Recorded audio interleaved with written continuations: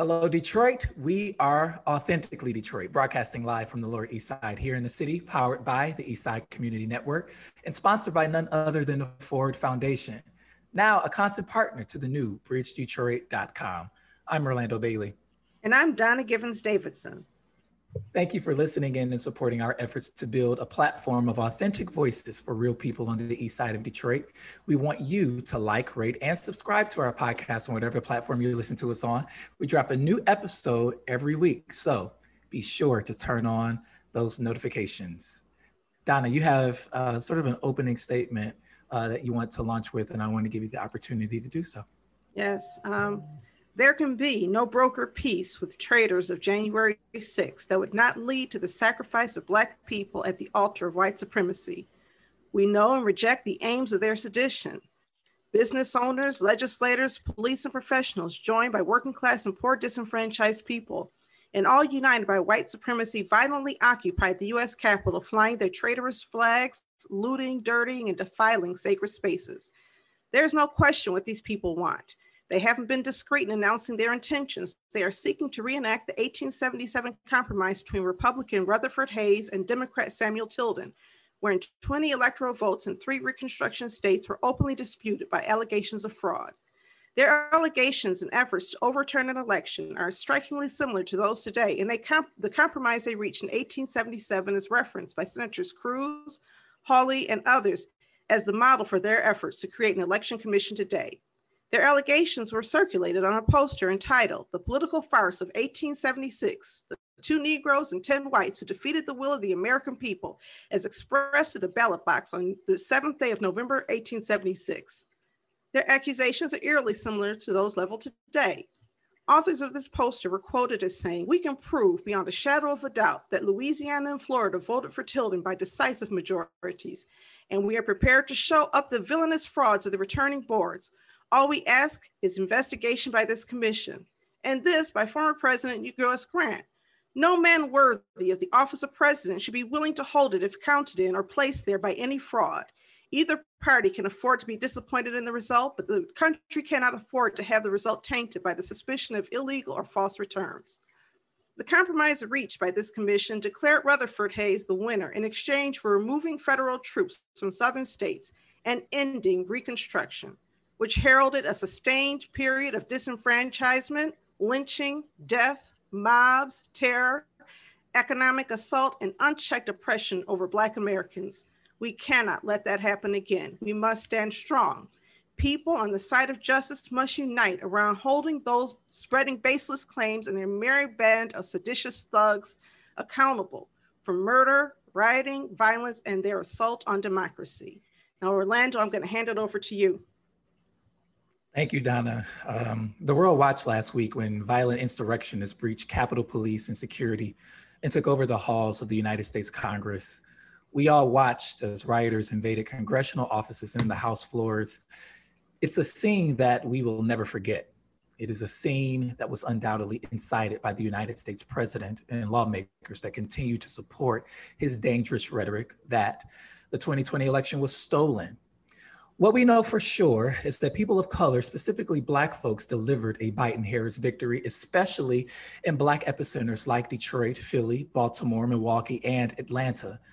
The false narrative that the election was stolen is not only an assault to the Black voter electorate, it is a blatant attempt to delegitimize and marginalize the Black vote and contribute to the dangerous corruption narratives that are applied to Black cities.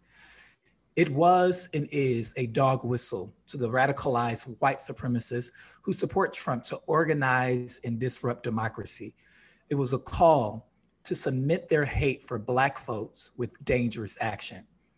It's what we saw last week at the US Capitol. It's what we saw last spring at the Michigan Capitol. It's what we saw when we learned that there was a plot to kidnap and harm our governor. It's what we saw in attempts not to certify our local elections. It is glaringly apparent that not only do Black people need to continue to cast their vote, but work diligently to protect their vote. One social media personality asked this question to white rioters at Capitol: what is it that this country hasn't already given you? I challenge our listeners to sit with and interrogate that question in this moment. And yes, we see Republicans and Democrats alike with their performative statements and condemnations skirting accountability, along with a call to heal as a country. I looked it up, and the simplest definition of healing that I found read like this: to restore soundness or health. And with that, I asked this question: what exactly are we restoring as a country when our very foundation is rooted in genocide, colonialism, and the enslavement of Black people? Restore to what exactly? How about we move toward real accountability, reckoning, and true justice? As Black folks, we have many intersections and dualities. For me, it's being a Black man working in news and being traumatized by the news. For a lot of us, it's being the perfecters and saviors of our democracy and feeling ignored until the next election cycle rolls around. It is high time and 400 some odd years overdue for a radical uprooting of white supremacy and a radical imagining of what we want this country to be for the generations to come after us. Those are our thoughts on what happened last Tuesday at the United States Capitol. And as we all know, we are still very much processing that moment and the moments that have followed. Today, we welcome Emil Elric. Emil is a longtime Detroit resident and journalist, reporting mostly as a City Hall watchdog for Fox 2 News and the Detroit Free Press. Emil recently announced his candidacy for the District 4 City Council seat. Emil, welcome to Authentically Detroit. Orlando, thanks for having me. I really appreciate the opportunity. Okay. Thank you. I did want to acknowledge that we did discuss Emil's candidacy in last week's Authentically Detroit, and Emil and I since spoke afterwards, and he had some thoughts about some of the things that I said, and I wanted to give him an opportunity to discuss that with us, clarify any misstatements of mine, and then let's have some dialogue about what his candidacy will mean for our district. Sure, and I really appreciate the opportunity. Don and I have known each other for a long time, and I've always felt that there's a good relationship, a lot of mutual respect, and I'm so glad to have you on the East Side. When I look at the mission of your organization, it's the mission that I have. First of all, I've got solar panels and rain barrels, so I'm all for green growth. We're trying to stabilize this neighborhood over here in East English Village and Morningside. I've been a coach at Eagle Sports and other places, trying to help youth find positive role models and good outlets for their energy. And I really think that that by finding people of like minds, that we can get things done that need to get done. And Orlando, I'm excited about Bridge Detroit, because I feel that coverage of the city is something that the mainstream media has struggled to do, both from a different perspective, and basically from a perspective different from people who look like me, and also from an intensity level. When I went to Fox 2 in 2012, my role went from being kind of a local government watchdog to watching things all over the state.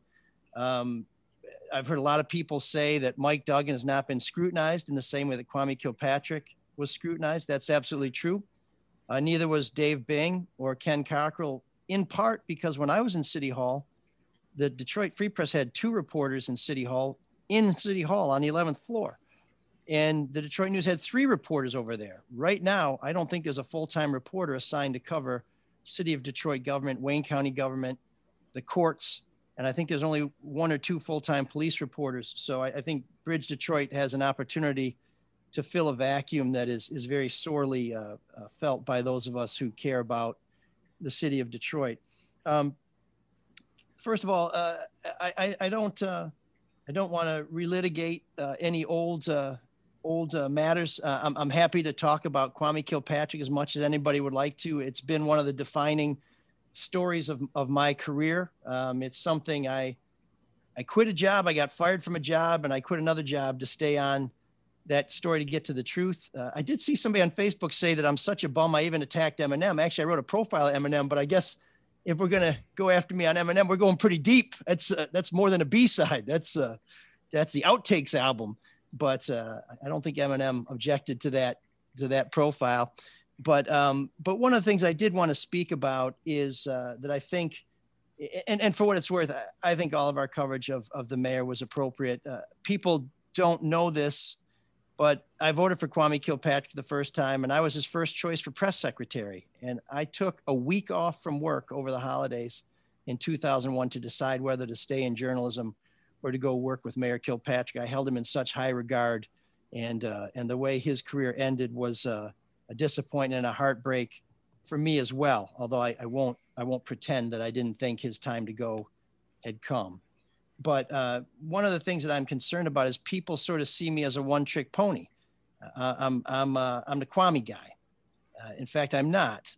And one of the things I heard last week that did concern me a little bit is questions about why haven't I done anything about Gabe Leland? Well, first and foremost, before I got to Baby, I did Daddy. I did a story on Burton Leland not living in Detroit. Caught his ass, in East Lansing, where he was doing some gardening at his home. Not where he said he lived, but at his home in East Lansing. When Gabe Leland came onto the council, I exposed some of his criminal hijinks when he was in high school, by the way, in East Lansing, not in Detroit, where he would have us believe.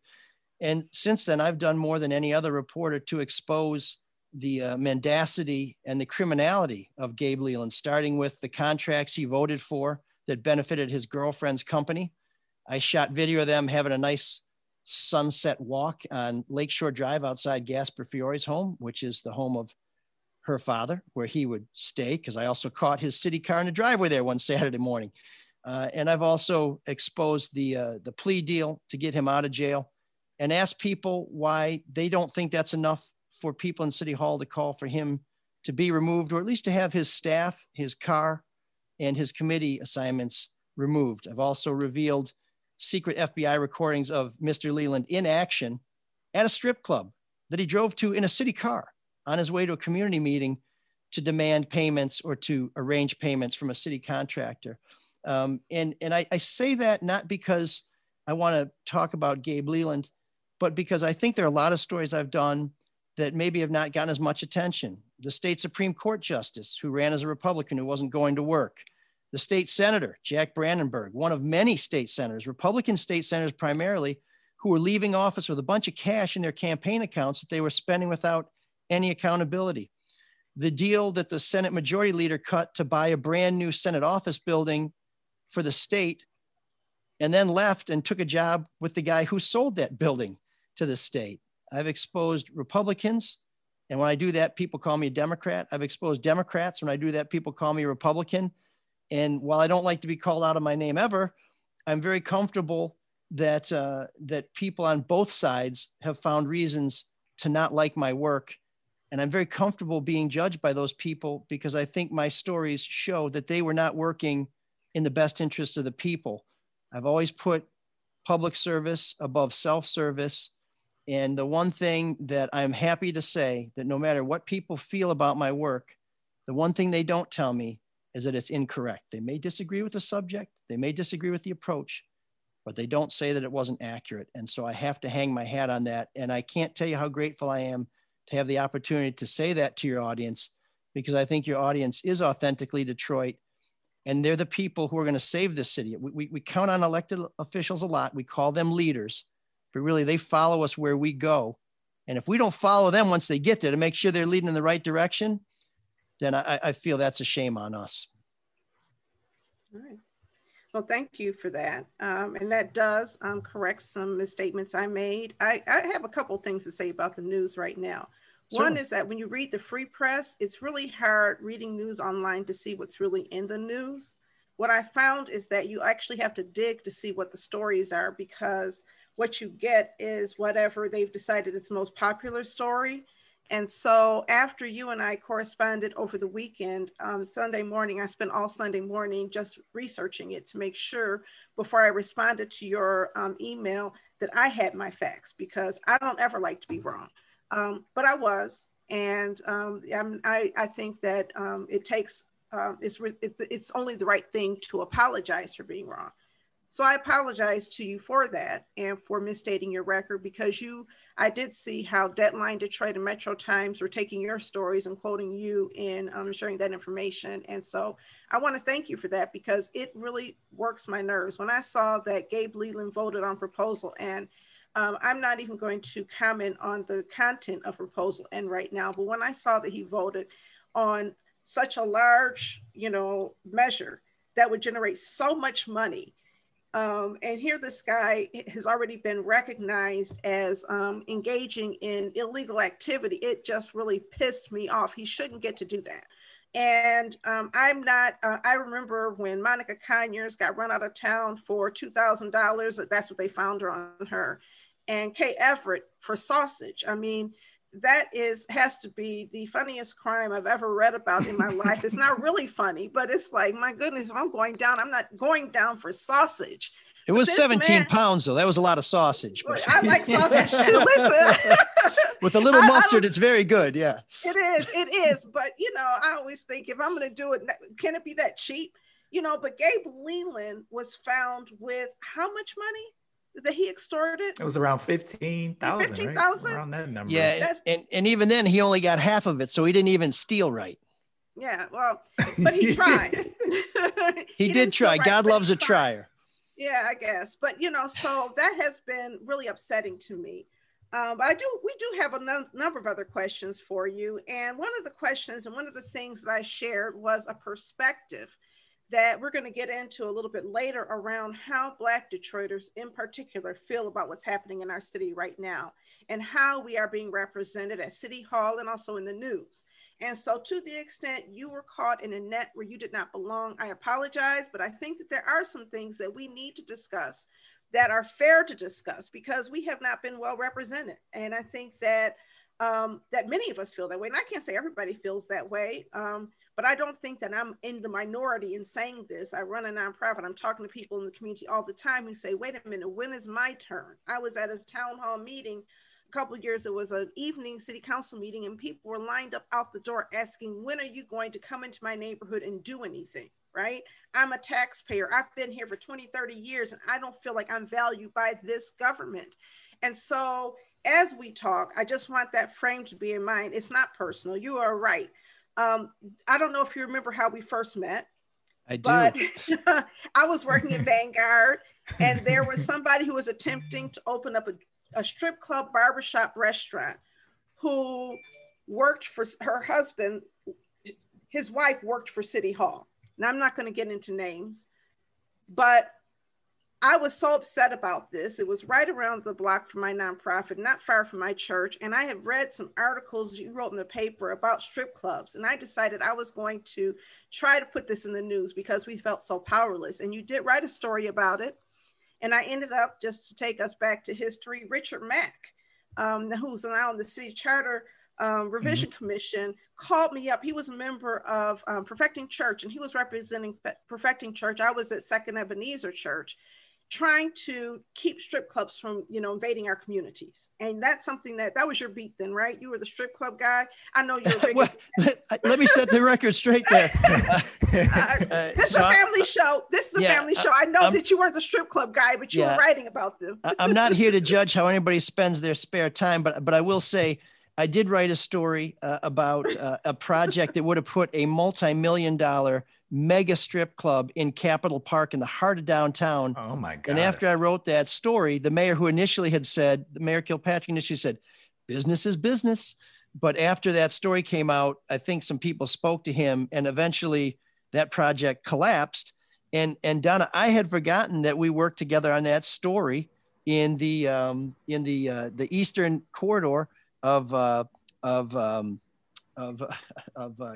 Grand Boulevard there. Yeah. And after we wrote that story, that project also collapsed. It also would have been the biggest strip club in Detroit. And it would have been built right where Vanguard was converting some actually wonderful historic housing stock into homes for affordable living where families could move. And you were heartbroken that this was going to be right on the doorstep of a very important project that Pastor Van wanted to do.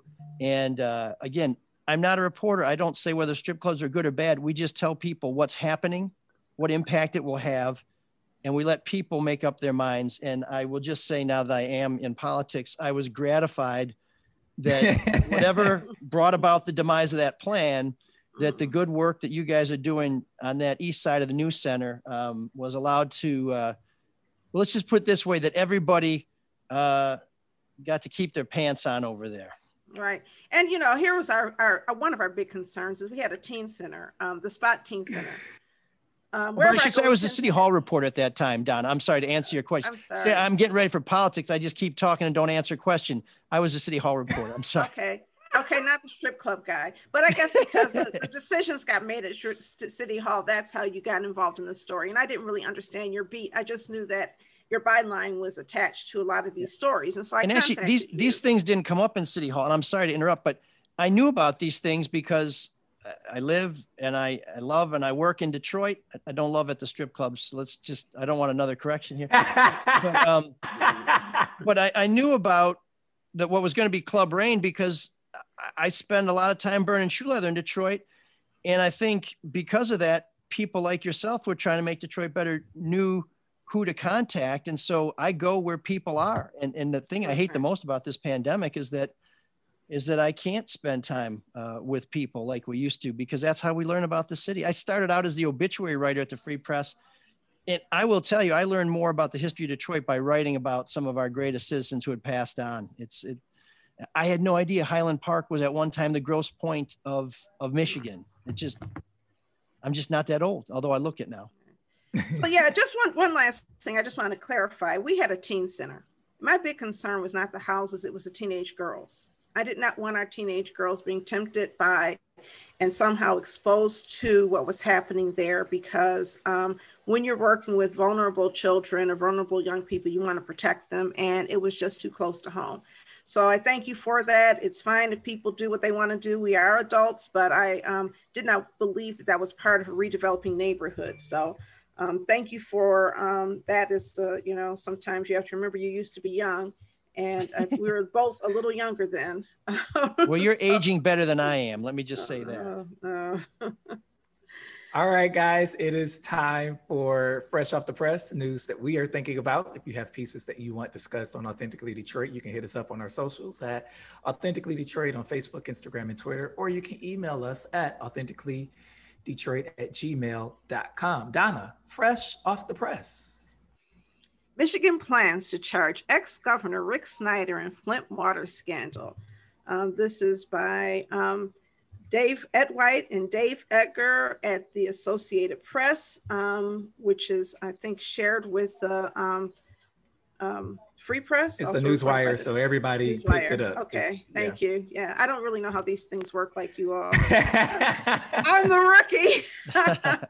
But Rick Snyder, his health director, and other health officials have been told they're being charged after a new investigation of the Flint water scandal, which devastated the majority Black-led city with lead-contaminated water and was blamed for a deadly outbreak of Legionnaire's disease in 2014 and 15. I think, as people recall, when Dana Nessel came to power, the first thing she did was dismiss all of the criminal charges, and a lot of people were upset. Much to the dismay of a lot of people, yeah. And they didn't trust her, but Dana Nessel is my girl, and I just knew she was going to bring it, and she did today. And it's interesting that this news is breaking today, because this news has everything to do with democracy and the theft of democracy. It never would have happened if people had voted for, people who were living in the community, were drinking the same brown water and smelling the same stuff. I'm not saying that they would not have voted to connect to the Flint River, although I don't think they would, because it was nasty and there were a lot of things. What I am saying is that once that mistake was made, they would have quickly corrected back and not allow people to drink and drink and drink and drink and drink. And there was no democratic response. There was no way for people to say this is wrong. Evidence was hidden. Problems were looked over.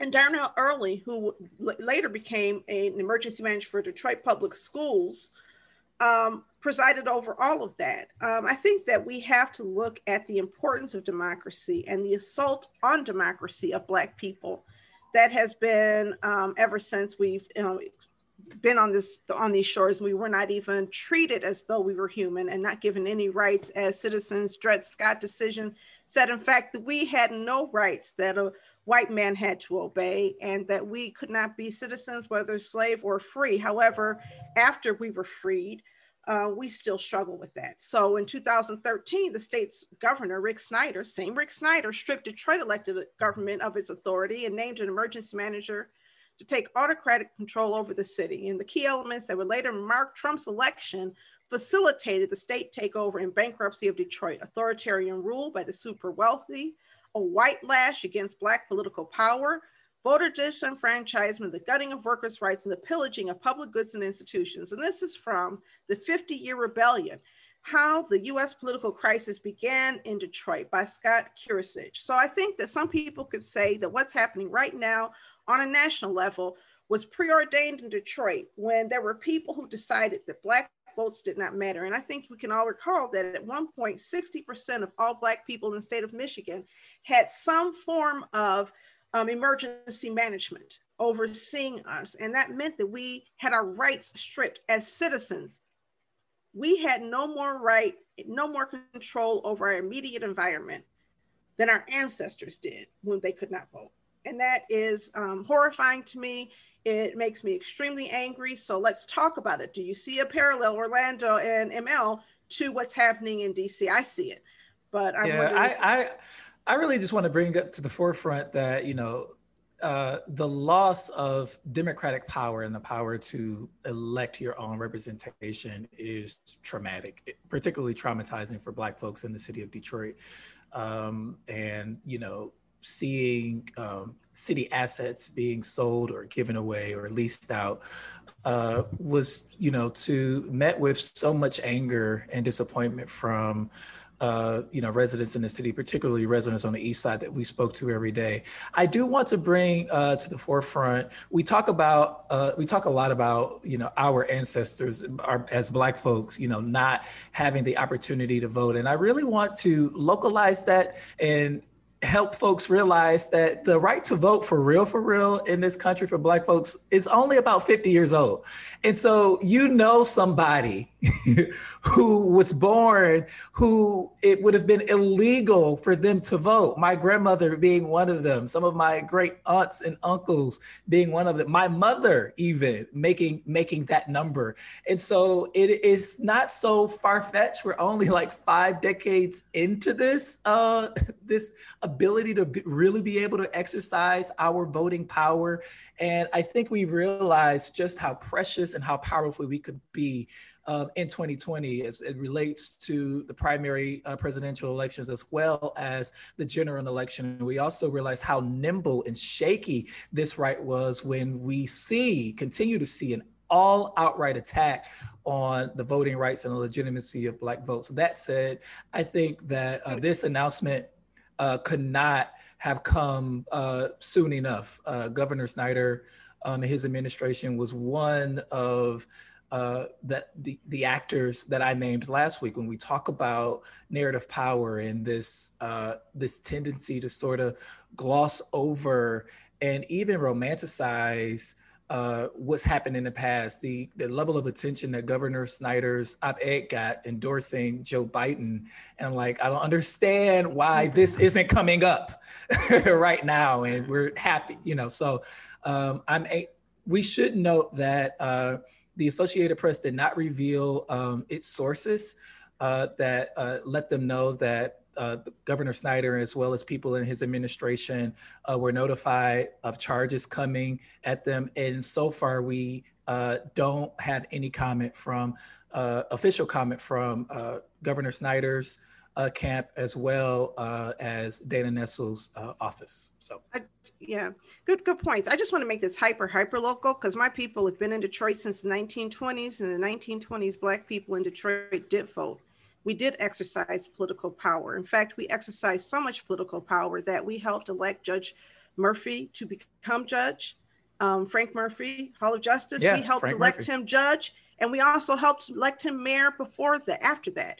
We helped to create integrated trade unions in Detroit. The history of Black power in this community is like none other.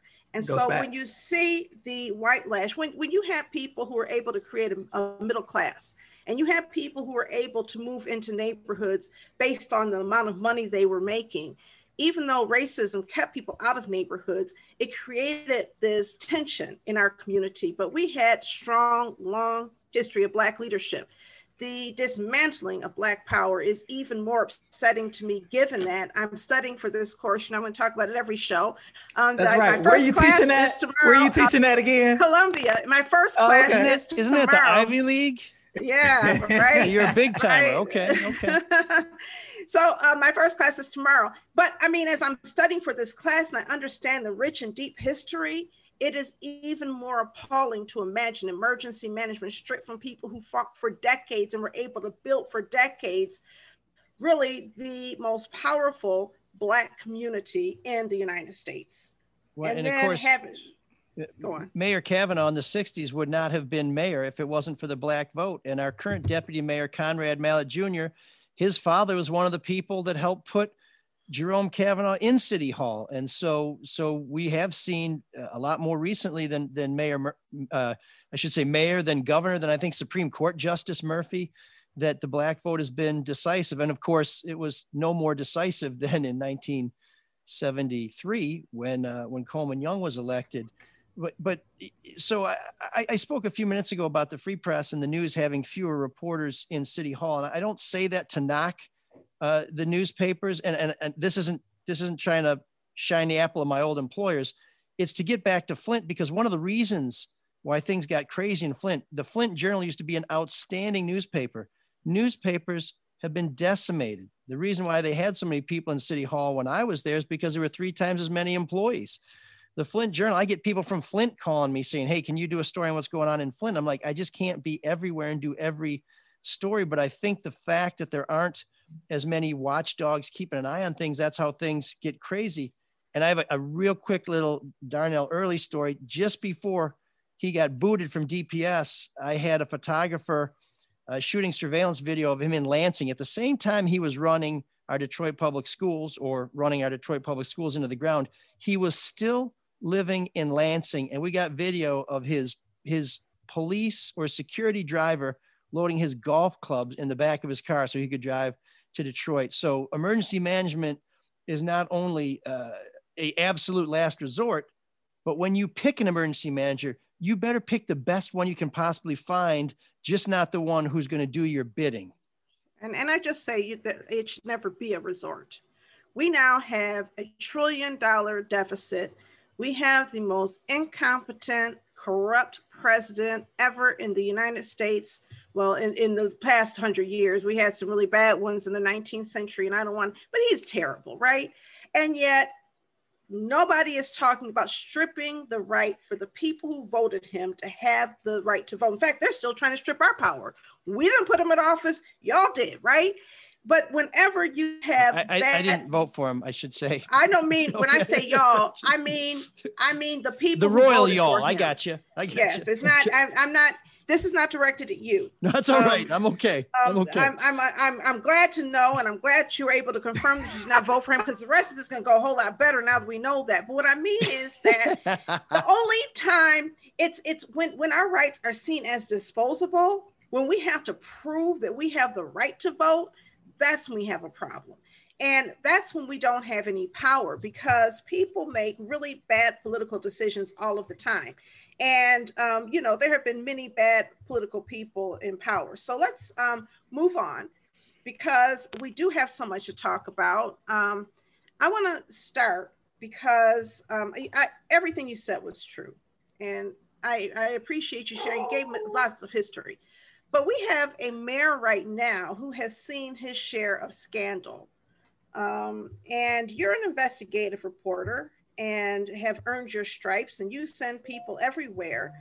What kind of investigations, what cameramen have you sent after the mayor? Because I think until Bob Carmack came and said, hey, wait a minute, he's got a mistress, nobody was reporting it, and it had to be known by somebody. And I read a story that you wrote in December of last year. Mayor Mike Duggan has a long way to go from his days coaching 5th grade girls in Livonia. And I saw pictures of him from high school, but I didn't see anything in there really that tied him to some of the corruption that people know he was adjacent to, if not involved in, if not responsible for. So where is the balance? Sure. So first of all, I did write a profile of Mayor Duggan that ran in December. It was a very long profile, and it was something that initially was supposed to be assessing the mayor's performance during the beginning of the pandemic. And so when you read the top of the story, you'll read a lot about what he did to improve testing and to get test kits and the test center up and running. But you'll also read in there comments from Anthony Adams and Nicole Small talking about how he was failing on trying to make people whole on the overtaxation, on how he seemed to be disconnected from certain issues like water shutoffs and things like that. So there was balance there in that the mayor did get credit for getting the testing center open and getting tests when other people couldn't. But there's also discussing the issue of how is he going to deal with people who were treated poorly by the city's assessor's office. Now, he'll tell you, and I think there's some truth to it, that as soon as he came into office, he got those assessments adjusted. But that story evolved into something where it became sort of, this is your life, Mike Duggan. And we did talk about things such as the allegations of corruption in the McNamara administration, and that there were some people who were convicted. Wasn't there like one sentence committed to that, though? I just read one sentence that sort of said there were only 3 low-level people who were convicted. But there was something like $244 million. I mean, it was a lot of money and a whole lot of people. And the investigation ended when McNamara died, didn't it? I mean, it was a big thing. I remember this. The FBI was involved. And so I know that Butch Kelly or whatever went to prison. He's the only person who went to prison. But this was a big thing. Wilborn Kelly, his wife, and another guy. Yeah. So I didn't do that investigation. That happened just when I returned to Detroit. So I can only rely on the historical record. It was a major federal public corruption probe of Wayne County government. And in the end, they only did get 3 convictions. So that's one of those things. If they got 100 convictions, I would have written a lot more about it. But when you have a major investigation, I kind of feel like if you're disappointed with the outcome of that investigation, the weight falls on the feds who did it, not little old me who was writing obituaries at the time and can only rely on the historical record. Well, I'm not really disappointed with the outcome. I'm just pointing out that somehow that feels as though it's really super significant. And then in 1999, there was another scandal regarding Detroit Public Schools and no bid contracts for construction work in Detroit Public Schools that Mayor Duggan was also over. And there were no convictions there. But it kind of ties real closely to what's happening in the investigations right now with the demolition contractors. And so if you look at contractors at Wayne County Airport and contractors with DPS and now contractors today, it seems as though if I can tie that together, somebody with your investigative chops could possibly thread the needle. And so I'm not saying that I know that he's guilty of anything. It's just that when I look at investigation, I look at how people are, I wonder if there's not a soft peddling of that story. And I think that sits at the heart of where a lot of Black people feel. Sure. Because here you have a mayor who actually came out of the same house, the house of McNamara, Jennifer Granholm, Mike Duggan, Kilpatrick, all came out of the same house of McNamara. And a lot of the same guys, a lot of the exact same contractors are working with both of them and are still working with both of them. Is this bigger than Kwame Kilpatrick, who may have taken it to an extreme perhaps, but isn't this something about what's happening in our government and how some of the corporations have behaved over the years? Because I think that's the way a lot of Detroiters feel and don't want to feel as though Mike Duggan is going to be less accountable for some of these relationships than other mayors.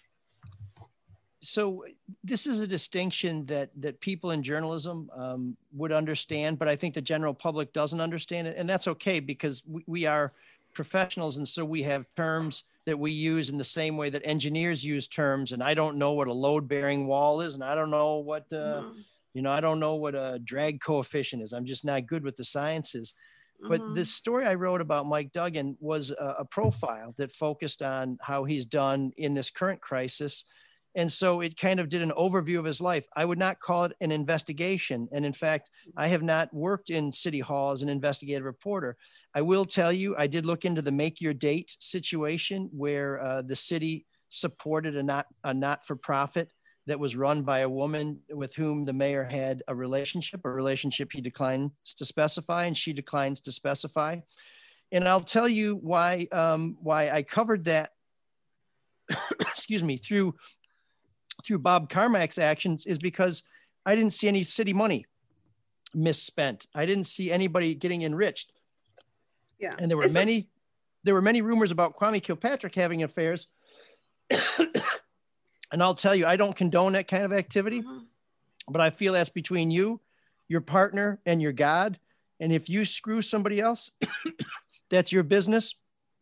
But if you screw the taxpayers, that's my business. Well, the Detroit when I looked at Make Your Date, I General, didn't see the taxpayers getting screwed. But the Detroit Auditor General found some wrongdoing and had some concerns. And I believe that has been referred to the state. Well, not just the cover up, but the fact that some dollars that could have been spent on some other programs were allocated to this program. And I don't want to debate that too much because this is not my issue. I think what my issue is that there are investigative journalists who have investigated overtaxation, who have investigated contracts with demolition, who have investigated Make Your Date. And it doesn't feel as though you, the bulldog investigator who has really taken it to the man, has done much with a mayor who has these same vulnerabilities. And so I'm not saying that Mayor Duggan is worse, bad. I'm not the jury.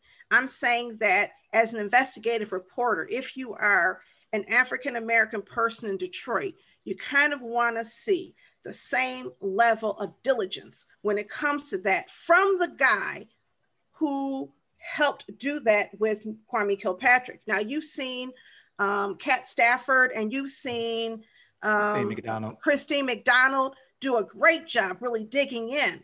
But I think people want to know that you don't just see him as a friend, that you don't just see him as a good guy, but that you understand the mistrust that other people may have. And if you're right, I mean, good journalism does make mayors accountable. And therefore, we're hoping that as a journalist, there's some fairness there. Sure. Well, Don, I want to move on though. If I could just real quickly, I just want to go back to say, and this is answering a question Orlando had earlier, I think. Why do I want to go to City Hall? Because I want to put a watchdog in City Hall. I want to put somebody working in City Hall every damn day. And at the same time that other people were investigating Mayor Kilpatrick, they were assigned to City Hall. I'm sort of like the guy who worked at the restaurant as a chef, and then maybe I became the guy who orders all the food. I can't be ordering all the food and cooking all the food too. When I went to Fox 2, that's when Mayor Duggan came into office. I was responsible for covering the whole state. That's when I exposed the marijuana money. That's when I exposed the Supreme Court justice. And since I've been at the Free Press, in addition to working on this Mayor Duggan profile, I've done those Gabe Leland stories of people that we were talking about. I've done investigations that expose the background of the alleged ringleader of the Governor Whitmer kidnap plot. In fact, I have a big story coming out tomorrow on that.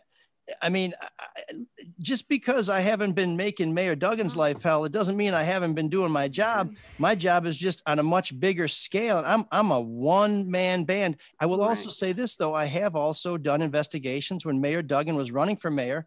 I revealed his ties to the Kilpatrick administration, which most people weren't aware of.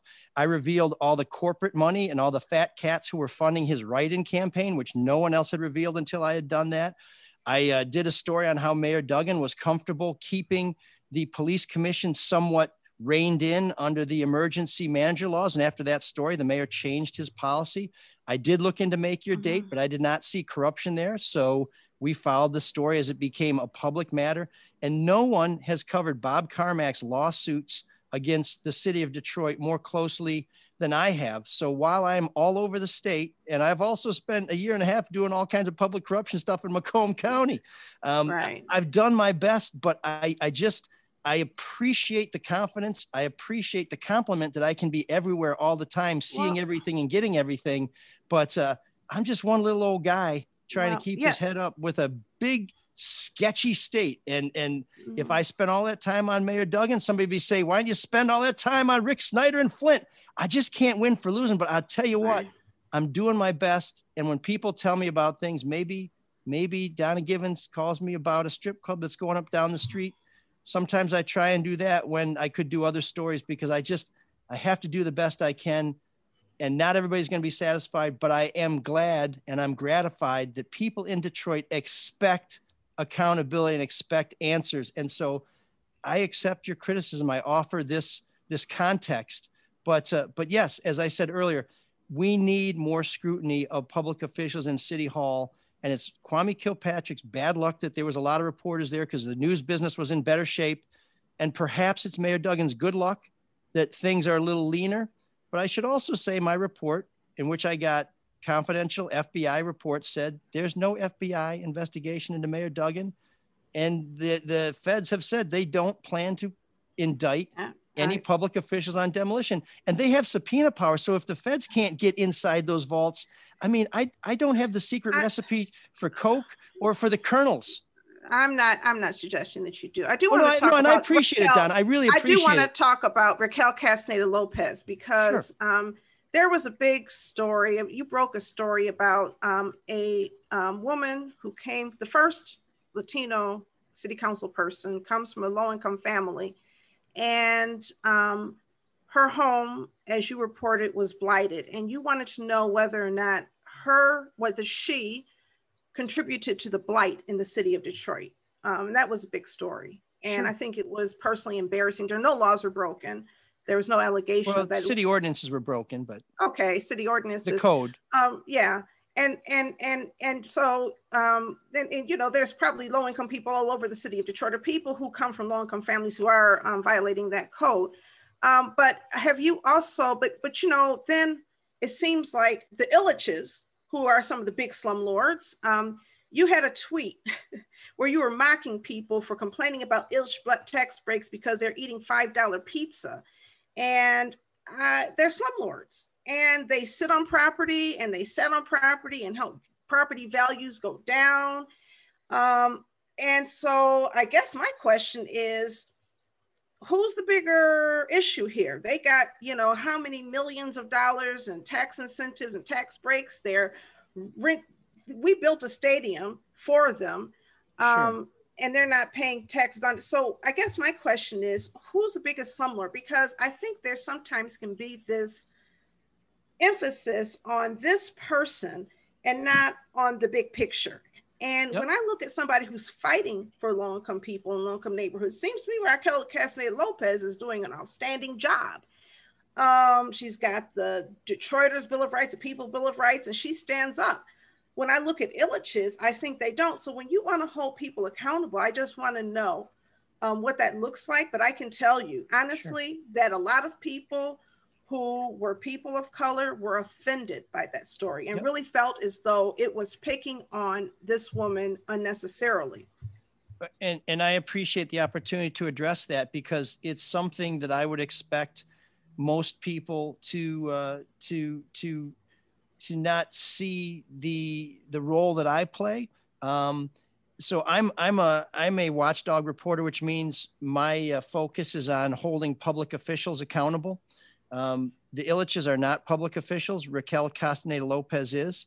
But before we get into that, let me also say, when I left the Free Press in 2012, I was doing some award-winning investigations into the Facano administration. When I went to Fox 2, Charlie LaDuff was doing some award-winning investigations into the Facano administration. There are not enough reporters at one news organization to have two reporters doing the same stories. So I stopped doing Facano stories when I was at Fox 2 because Charlie LaDuff was already doing an outstanding job. At the time the tax breaks and the deals were given to the Illiches and to Dan Gilbert, Charlie LaDuff and I were both working at Fox 2. He was doing the Illich stories, and he was doing the Gilbert stories or some stories about downtown development. Fox 2 did not want and did not need two reporters doing the same thing. It's sort of like if you got weeds in the garden and the grass needs to be cut. Well, you both don't need to be pulling weeds. Somebody get the weeds and somebody cut the damn grass. So Charlie was pulling the weeds and I was cutting the grass. Now with Raquel Castaneda Lopez, who I've known since she's gotten elected, I've made many opportunities to work with her. When I started my charity hockey game in Southwest Detroit at Clark Park, which is directly across the street from her house, she dropped the puck at the very first game. And I was very excited about that relationship. But when I've had to go talk to her about things, I noticed that her house was in terrible disrepair. I don't know that she comes from a low-income family. I believe her dad was a postal worker, so I'd say middle class, but we're not here to debate her family. I'm not here to talk about anybody's family. But I do want to say that that is a house where, based on the median income in that neighborhood, she would be at the very, very high end with her city salary. And her home was, and I don't want to be cruel here, it was an eyesore. Meanwhile, her neighbors' homes, who were getting by on much less money, were immaculate. They kept up their homes. One of the things that I think is really important to remember is you don't have to be a millionaire to take trash off your porch. You don't have to be a billionaire to make sure that if you have old lumber and junk laying in front of your house, that you put that in the backyard instead of in the front yard. And it wasn't me who said that her city, that her house was a blight on the city. It was the city code enforcement who had written that property up for violating city ordinance. And so the reason why we looked at that, first of all, I looked at her because she's a public official. Second of all, she has been very vocal and very aggressive in fighting blight. Yet she herself is responsible for one of the most blighted properties in her neighborhood. To her credit, she has fixed it up. That house looks very, very nice. But she has a house that looks like it's fallen down across the street from a city park where kids play. I think we'd expect anybody to fix that up. And we certainly expect our public officials to be held accountable to the same standard as our neighbors. And I would argue they should be held to a higher standard because they are supposed to be our leaders. And I would argue that villages who get millions of dollars of taxpayers' money, even though they are not public officials, they are operating on the public dime at a much higher level. And Charlie LaDuff was doing those stories. But where are the stories now? Because when I looked, I saw a story that you wrote where you kind of said, hey, the mayor says, or I think it feels as though there's a soft peddling of what's happening with the villages and that it's not really seen in the same way that some of us feel. I just had a community meeting today. The Illiches were supposed to purchase the Tsunami Center from NSO as part of their District Detroit, which doesn't exist. And then the NSO was going to plow that money into building. There are signs. There are District Detroit signs. It does. And that's about it. And they got how many tax breaks? Got money from the public schools to do that. And so, you know, and it wasn't just tax breaks, they got tax incentives plowed into them. And so I guess my thing is that we got to look at scale and we've got to look at who are the biggest slumlords. The biggest slumlord in Southwest Detroit has and will always be Manny Maroon until he sold it to the Ford Motor Company. And then they got the tax incentives for that. That was the biggest thing. And people complained about that forever. So I think that, yes, she had a house that was blighted. And quite frankly, we have a bunch of houses like that are blighted. And yes, yeah, you should fix it up. But it's not blighted anymore. Well, I understand that, but I think it was humiliating. And I think that also for Detroiters, it felt like that created some issues for a lot of Detroiters that I talked to. Sure. Well, so anyway. Donna, let me just tell you that I'm a Detroiter too and have been for over 21 years. And I will just also tell you, if you see that story, we spoke to her neighbors. And let me tell you, neighbors are very reluctant to criticize neighbors on the record, on camera, particularly when those neighbors are city officials. And her neighbors told us in no uncertain terms that the condition of that house upset them. And they took very nice care of their house. And by the way, she had another blighted house down the street, but let's just stay on this one. But it was her neighbors who were upset. And there were people whose children played at Clark Park who found that to be troubling. So I do think it's important to acknowledge that Detroiters, we are a very diverse population in terms of thought and not just in terms of race and class and religion. And there were Detroiters who did not like that story. And there were Detroiters who said to themselves, thank goodness somebody's finally doing something to get my block cleaned up. And that somebody who has a lot of money who isn't fixing their house up is being held to the same standard that I am because I don't have a lot of money and my house looks great. Okay. I also think that we have to, when we're telling those kind of stories, to add a little bit of nuance and, cast a wider net when we talk about the blight issue in the city of Detroit, looking at some folks who are middle income by salary, but not necessarily middle income living. Also, the fact that there are so many people who would love the opportunity to fix up their homes, but really don't have the resources. Community development block grant money for home repair resources have essentially dried up within the last decade.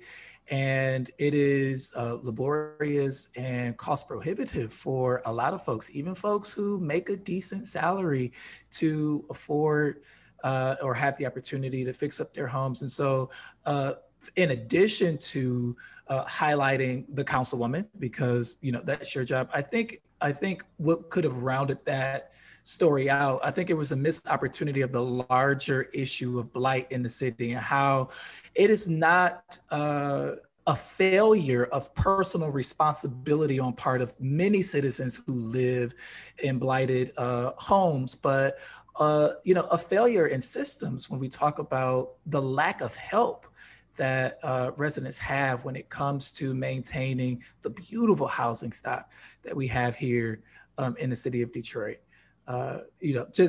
Just my thoughts. I do have a question though for you. And Orlando, if I could just on that point, yeah. And I don't want to turn this into ML versus Raquel. I admire a lot of what she does. If I'm elected to council, I hope to work with her on issues that we both care about and think are in the best interest of Detroiters. But some of the problem with that house, and again, I know that house because I've been doing things at Clark Park for years. It was just crap left on the porch for years. Mm-hmm. Things that just need to be taken to the curb. So listen, I appreciate if you don't have money, I understand that you can't put a new roof on, but you can make sure your garbage goes out and then it goes back in the back when the garbage has been picked up. These are the things that no matter how much money we have, we can do to make our neighborhoods better and that we can show respect for our neighbors. I want to talk about your candidacy for the District 4 City Council seat. Oh, yeah. That's currently forgot about that. I'm running for something. It's currently I was running for my life a minute ago there, but no. Well, no. Donna would be a great. This is great. Donna would be a great addition to any newsroom. I'm just saying, like there are some people who belong in newsrooms that are just like misplaced. Donna's one of those. And listen, anything I bring you, I'm bringing you what I hear on the streets. So sure. If you hear it from me, you hear it from me. People the streets be talking. This is street talking. Listen, I'm going to put it out there. A lot of times we keep our things and we're very polite people, right? We don't really say what's on our mind. If you're going to change people's minds, they need to hear you respond to these questions. And absolutely. They're tough. So I don't soft pedal, but it's not because I'm trying to be hard. I am really trying to speak on behalf of the people who give me voice and pay my salary. And it's what we hear. And I just don't want to sidestep the issue around housing affordability and also what money looks like. When you come from large extended families and you're taking care of folks and you have a whole lot of debt, money looks a whole lot different than when you don't have those responsibilities. So I don't know what kind of other responsibilities. I think sometimes people are just dealing with a whole lot of stuff. And so I think it's fine. It's a story, but I just remember that and I heard about this from other reporters. So it's not just sure. from people on the streets, but other people who work in the news also were a little concerned about that emphasis. And again, felt like it might've been a little bit unnecessary, but Orlando wants to talk about District 4 and so do I, because it really was people. She's a resident. Yeah, no, I appreciate that. I'm a resident of District 4 and people in District 4 want to know what you will do. Watchdog, right? But what is your vision for community and how would you fix it up? Well, one of the things that's been successful for me, both as a reporter and as somebody who does charitable endeavors, is strategic partnerships. And to me, if you represent District 4 and you're not working with Donna, then you are not representing District 4 very well. And so one of the things when I listened to the podcast and I heard some of your concerns about me, I thought, whoa, this is somebody who I expect to be a partnership with. And if we're not talking to each other, we're talking past each other, we got to fix that right away. And I do want to hear what people on the street are saying. Now, also, don't forget, people on the street said, and they say to this day, there's a party at the Manoogian Mansion. And I've never reported that because I've never because I've never believed that. And I spent a lot of time investigating it. And I think the mayor appreciates that I've said from the beginning and to this day that there was no party at the Manoogian Mansion. So let's get the hell off of that now, please. And I'm sorry I brought it up. Just to say, though, that there's a... Hello? Uh-oh. It seems as if we have, no, it seems as if we have lost Emil. I think his connection is bad. And so, yeah, he'll be back in a second, I'm sure. He'll definitely be back. But, Donna, I really want to, continue this discussion around, just character framing versus policy framing. And I think what the miss was and what I was trying to convey, and I really want our listeners to hear what I was trying to convey when I commented on the Raquel Castaneda Lopez story, was that there was a missed opportunity to tell the story of so many Detroiters who are living in blighted properties, not by choice. And I think that there's this misplaced critique when we talk about personal responsibility in the city of Detroit and putting that onus on people who can't afford it, when more than half or almost half of our population qualify for the poverty tax exemption, right? And so these are poor folks, and I know we don't like to say that, who are now tasked with having the personal responsibility to be able to afford $10,000 roofs and $7,000 porches and things like that. And I think that the drying up of federal funds for those resources is a story that needs to be told. But it looks like Emil is... He's coming back. He's looks like he's back with us. Yay, come on. It looks like he's back with us. So here we go. Okay. So I have to tell you this. I don't know when I cut out, and I don't want to be conspiracy guy, but right when I started saying there was no Manoogian Mansion party rumor, my internet connection went down. So that was it. That's where you left off. That does not mean there was a party. That's just coincidence. Okay. Let me be clear. I've said from the beginning, and I'll say to my dying day, there was no party because I've seen no evidence of it. But it's just to say that there's a lot of word on the street. It doesn't necessarily mean it's all true. But I want to get back to Donna's point because I think it's crucial. Strategic partnerships. We know we don't have the money in City Hall to do everything everybody would like, but we know there are people in the community and elsewhere who are doing things that we need to have done. And it's identifying those people and bringing them together. One of the big supporters of my charity game in Clark Park in Southwest Detroit is the Eastside Youth Sports Foundation, about as far from Southwest Detroit as could possibly be. But they see the value in that. They understand that we're all connected. So, I mean, while I would love to represent District 4, and I don't take it. And they support ECN as well. And I don't take it as a given that I'm even going to get through the primary. I mean, I've given up my job to do this. I'm putting it all on the line, and I'm going to work harder than anybody to make this happen. But the work doesn't stop. So let me ask you this, Emil, why now? Why now? Yeah, well, that's a great question. One reason I have to tell you is I'm an old dude. I'm 53, and I've been doing journalism for 28 years, holding people accountable. And I have to tell you that when we talk about accountability, it's not just on the reporters. People in City Hall need to be asking some of the questions that Donna's asking or Orlando's asking. I don't hear those questions being answered. Somebody needs to ask them. I'm a professional. I'm an expert at asking those questions. But the other reason is about 5 years ago, I started this charity hockey game to support the Clark Park Coalition.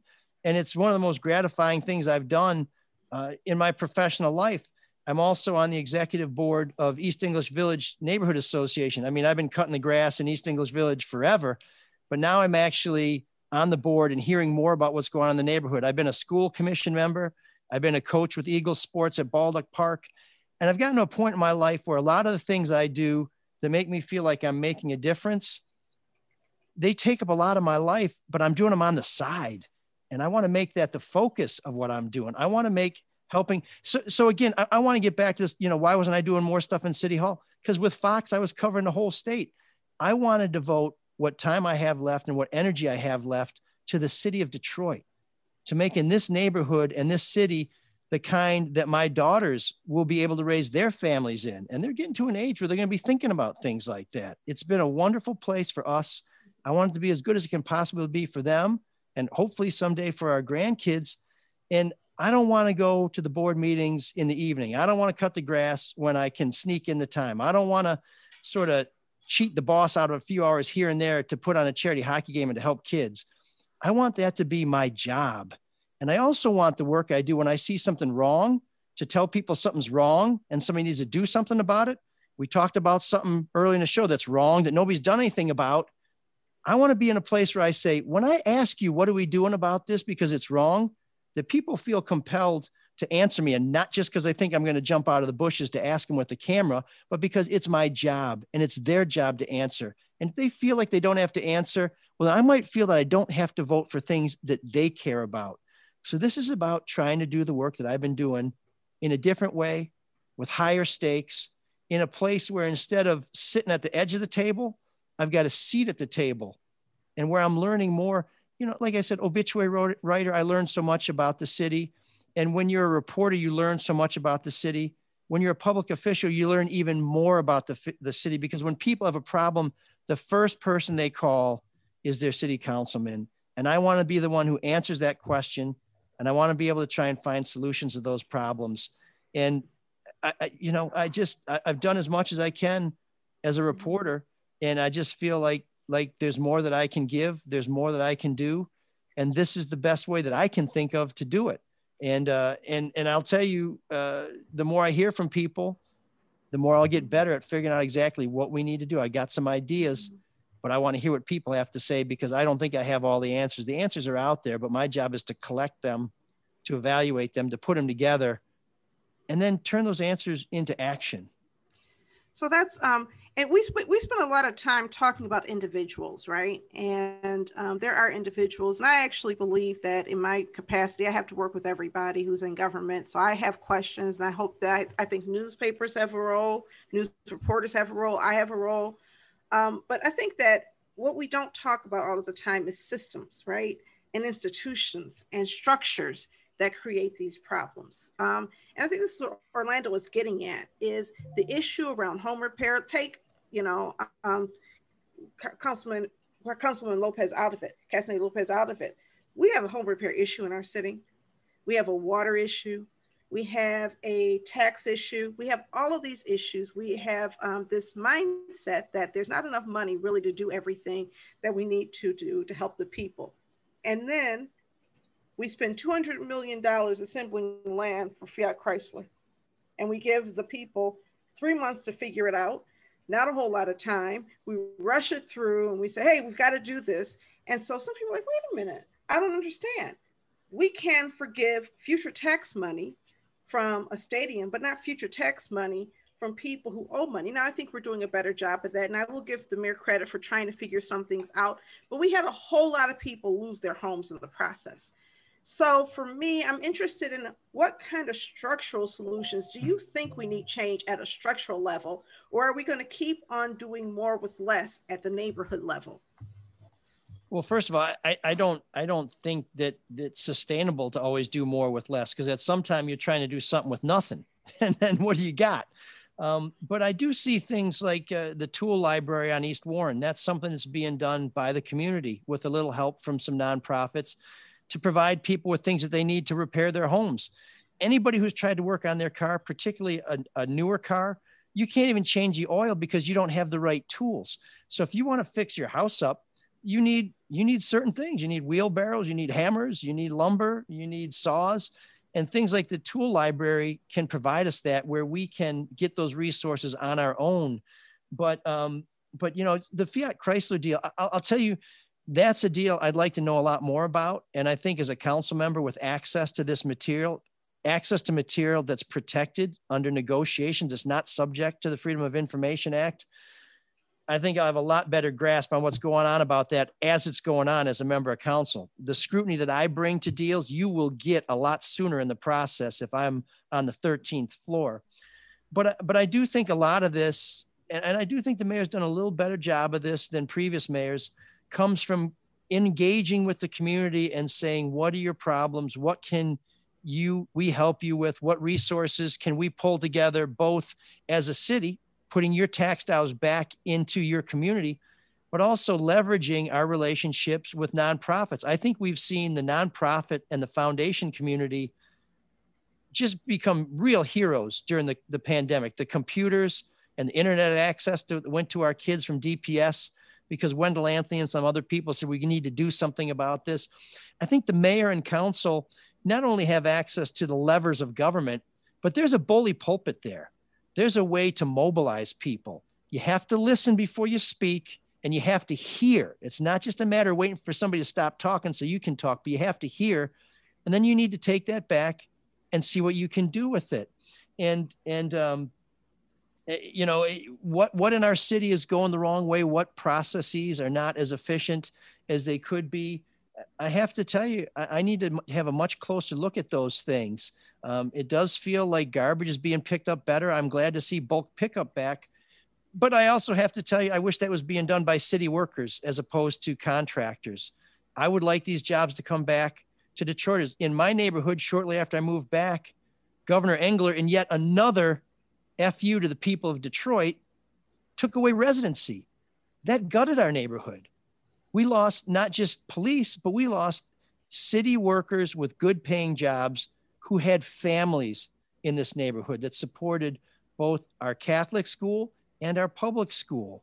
And I think anything we can do to encourage those people to move back to the city of Detroit, meaning city workers and others who want to raise their families here and are going to stabilize neighborhood, because, you know, I mean, politics, I think it's the root of the word in Greek or Latin is people. And that's what it is. It's about people. It's about bringing people together and finding out what they need and how we can deliver it to them. I mean, I know we need some turnarounds on East Outer Drive paved. People keep telling me that's a county thing. So I guess I got to hammer on the county for that. But we know that fight, county road versus city road. Yeah. You know, ML, with 7 minutes left. I'm the East Outer Drive street rep too. So believe me, people say, what is the city going to do? I'm like, we got to ask, what are the county going to do? Yeah. Yeah. With about 7 minutes left, I want to ask you about some of the social justice movements that have taken place in Detroit, particularly last summer in the wake of the George Floyd and Breonna Taylor murder.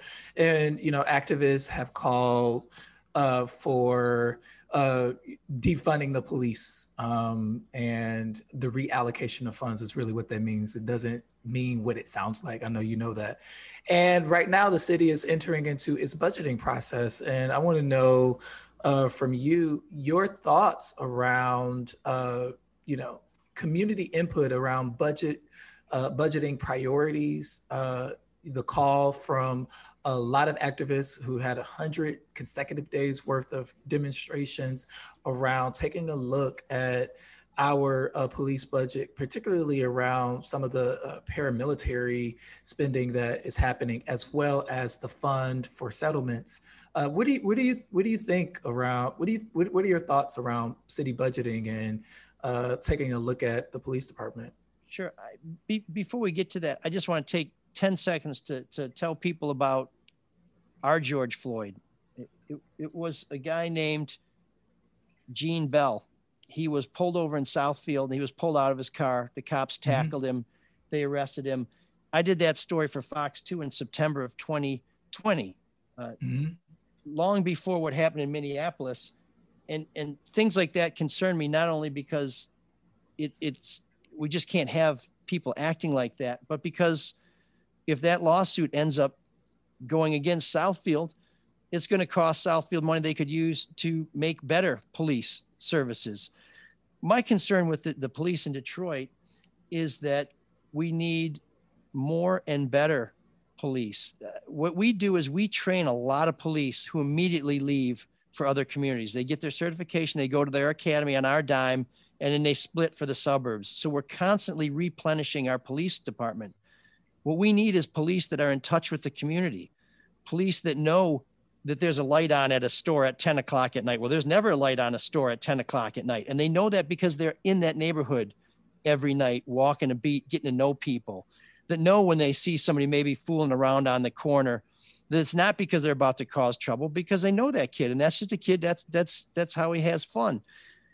We need to, I think, take a serious look at a lot of the work that President Obama did before he left office in terms of reforming policing. This militarization of police, he said, we're putting an end to that. We are not going to sell this ordinance to local police departments. Donald Trump, of course, immediately said, we'll give you everything you want. And then, by the way, if you can't get a gun at home, go get one yourself. We need to take some of that and put it into action. And I hope that President Biden will take some of that work that's already been done and said, we've got the blueprint. Now let's build it. I'm always concerned about the cost of bad policing. When I was in City Hall, we did stories all the time about how the police department spent millions of dollars that it didn't have to spare to pay for lawsuits because police were doing things like chasing people without their lights on, without their sirens on, and getting into accidents, because police who were abusing citizens were not removed from the force. And so they would constantly be not only harming the public, but they would be costing taxpayers millions of dollars that we needed to improve our police department. So I think a lot of it comes down to human resources, making sure we have police who are properly trained, who have the proper perspective, the proper philosophy, and that we also have, so defunding, that there was a poor term that everybody got hung up on. I prefer to think of it as reforming police, but I think domestic disputes are the most dangerous police run that cops get. They all hate them. Now, if we can deal with those sorts of things with a crisis counselor, either with the police, because I don't think we want to send somebody in a dangerous situation who's not protected, but I think we need to approach the way we engage with the public differently. And we need to stop sending the police into situations where everybody's already mad. We need to do more to try and help people get to a situation where they can either get the help they need to resolve their own problems and avoid those situations. And one of the things that really concerns me is mental health, particularly among our youth, because if kids are having trouble, they're going to act out and they're going to get in trouble. And then once they get a collar, then that's on their record. So it's going to affect their credit rating. It's going to affect their ability to get employed. And it's just the whole notion of if we arrest people and lock them up, everything will be better.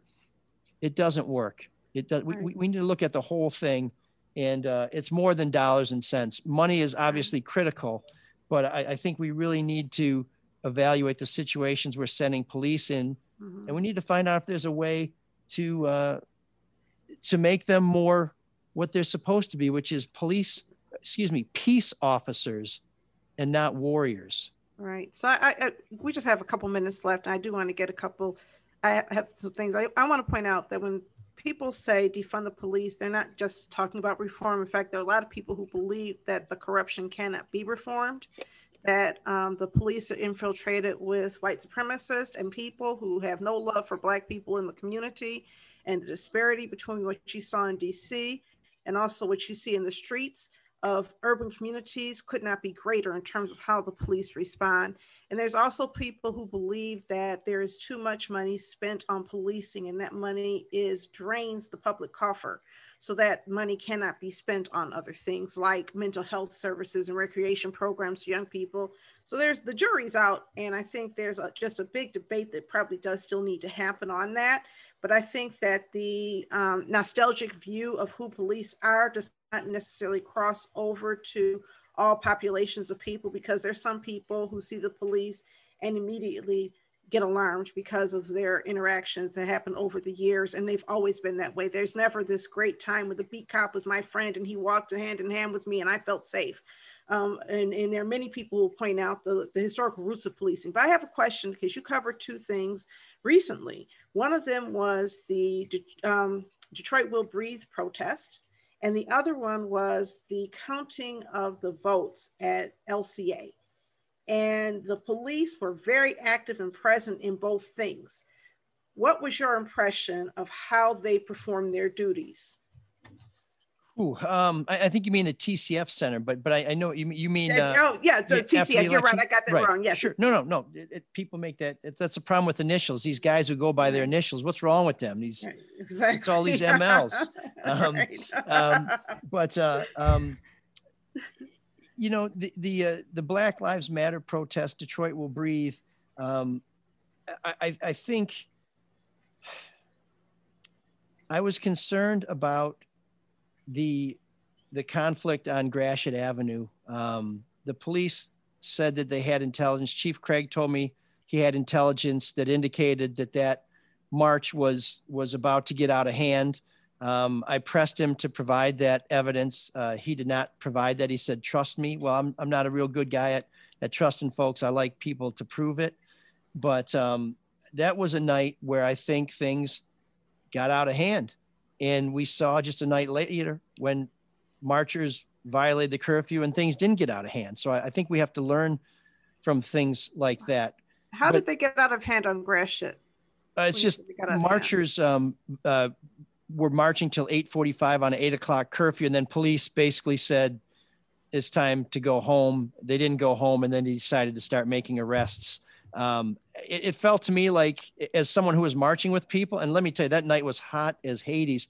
If DPD had let the marchers keep going, they would have gotten to Eastland Mall and we could have said, it's your problem now, Harper Woods. And I think people would have just said, we're done for the night and gone home. So perhaps the chief knows something I don't know.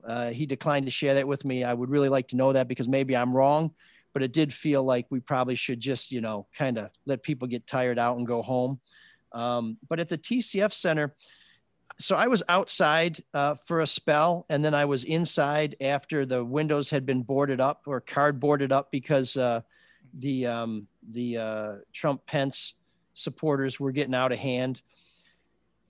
I thought the police. We called them a mob at British Detroit, but you're being generous. Go for it. Yeah. So when you're wrong, I'll tell you. So I'm not telling you you're wrong. Okay.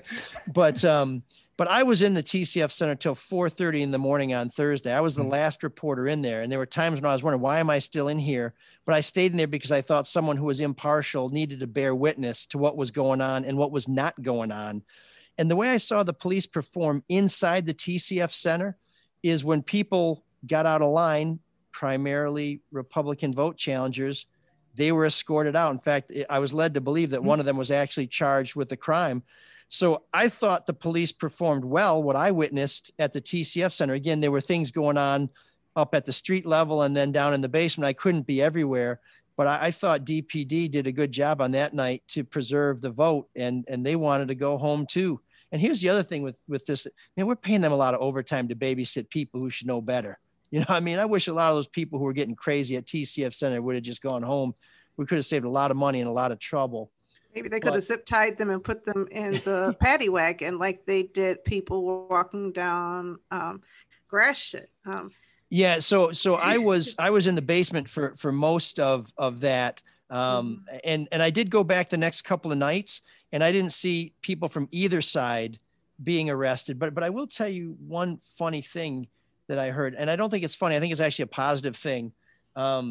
At one of the nights where the police were kind of keeping an eye on both sides after the vote, one of the police who we saw a lot during the marches called me over, and he said, hey, I need to tell you something. We had a meeting, and now we're going to have ML arrests.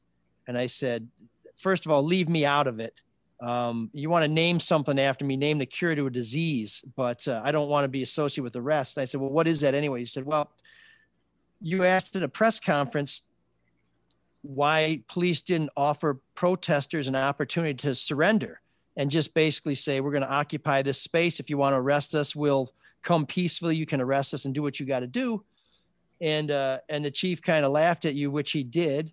And he said, but we now have a policy where we are going to offer people an opportunity to surrender before we surge into a crowd to start arresting people. And I was glad to hear that, because I wrote extensively about the clash on Woodward Avenue, which seemed to be more violent than any other encounter between police and protesters. But I have to say, I can't take credit for ML arrest, because it was really Tristan Taylor's idea.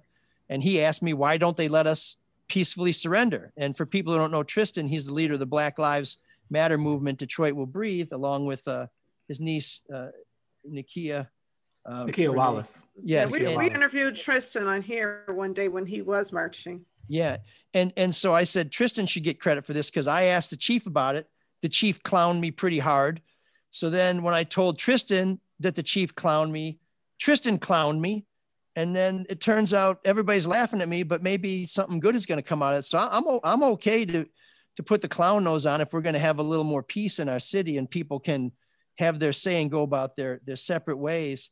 But I do think people appreciated the role that myself and Mandy Wright and a lot of journalists played in basically making sure that police knew they were being watched, and also helping get the message out for the marchers, and also to provide the response of the city when marchers, they didn't always know everything that was going on the inside. We had a better line on that, and we could try and explain both sides to our audience and to the public so that we could kind of come together on the things we could come together on, and on the stuff we disagree on, let's hope we can disagree agreeably. All right. Thank you, ML. Listen, it's always a pleasure to hear from you. And we, of course, it's never enough time when we have guests like you on, ML. We got to figure out another time. Thank you for coming on. And if our listeners, if you have topics that you want discussed on Authentically Detroit, you can hit us up on Facebook, Twitter, and Instagram at Authentically Detroit, or email us at authenticallydetroit.com. Don, I do have one announcement. The announcement is that I will be moderating the Black Homes Matter event at 6 p.m. Wednesday, January the 13th. I'll be moderating a panel with U.S. Congresswoman Rashida Tlaib, Dr. Cornel West, and the Reverend Dr. William Barber. This is put on by the Coalition for Property Tax Justice. You can go to illegalforeclosures.org to register for that event. Right now, we have about 2,000 people registered. Hopefully that many folks show up, because this is an important issue when we talk about the unconstitutional assessments that has resulted in a net loss of home ownership, particularly Black home ownership within Wayne County, particularly in the city of Detroit. So join me for that. I get to moderate these Titans. That's gonna be fun. so sorry I can't be there, but I'm gonna have to watch the you guys are gonna record it and share it, because I really want to see it, but I can't. Yeah, so that's happening tomorrow. Donna, do you have any announcements or shout outs? I always forget to write down all my shout outs. I do. Columbia starts tomorrow. First day of class.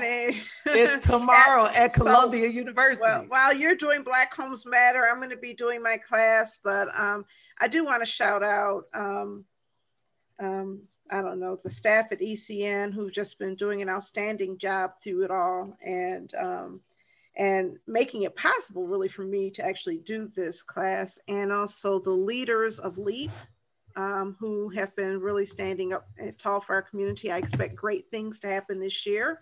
We're working on a lot of initiatives. I want to thank ML Elric for coming on with us, and for sharing so much about your history that I don't think either one of us had any knowledge of. And sitting in the hot seat. People who listen, and it is, but that's part of running for office, right?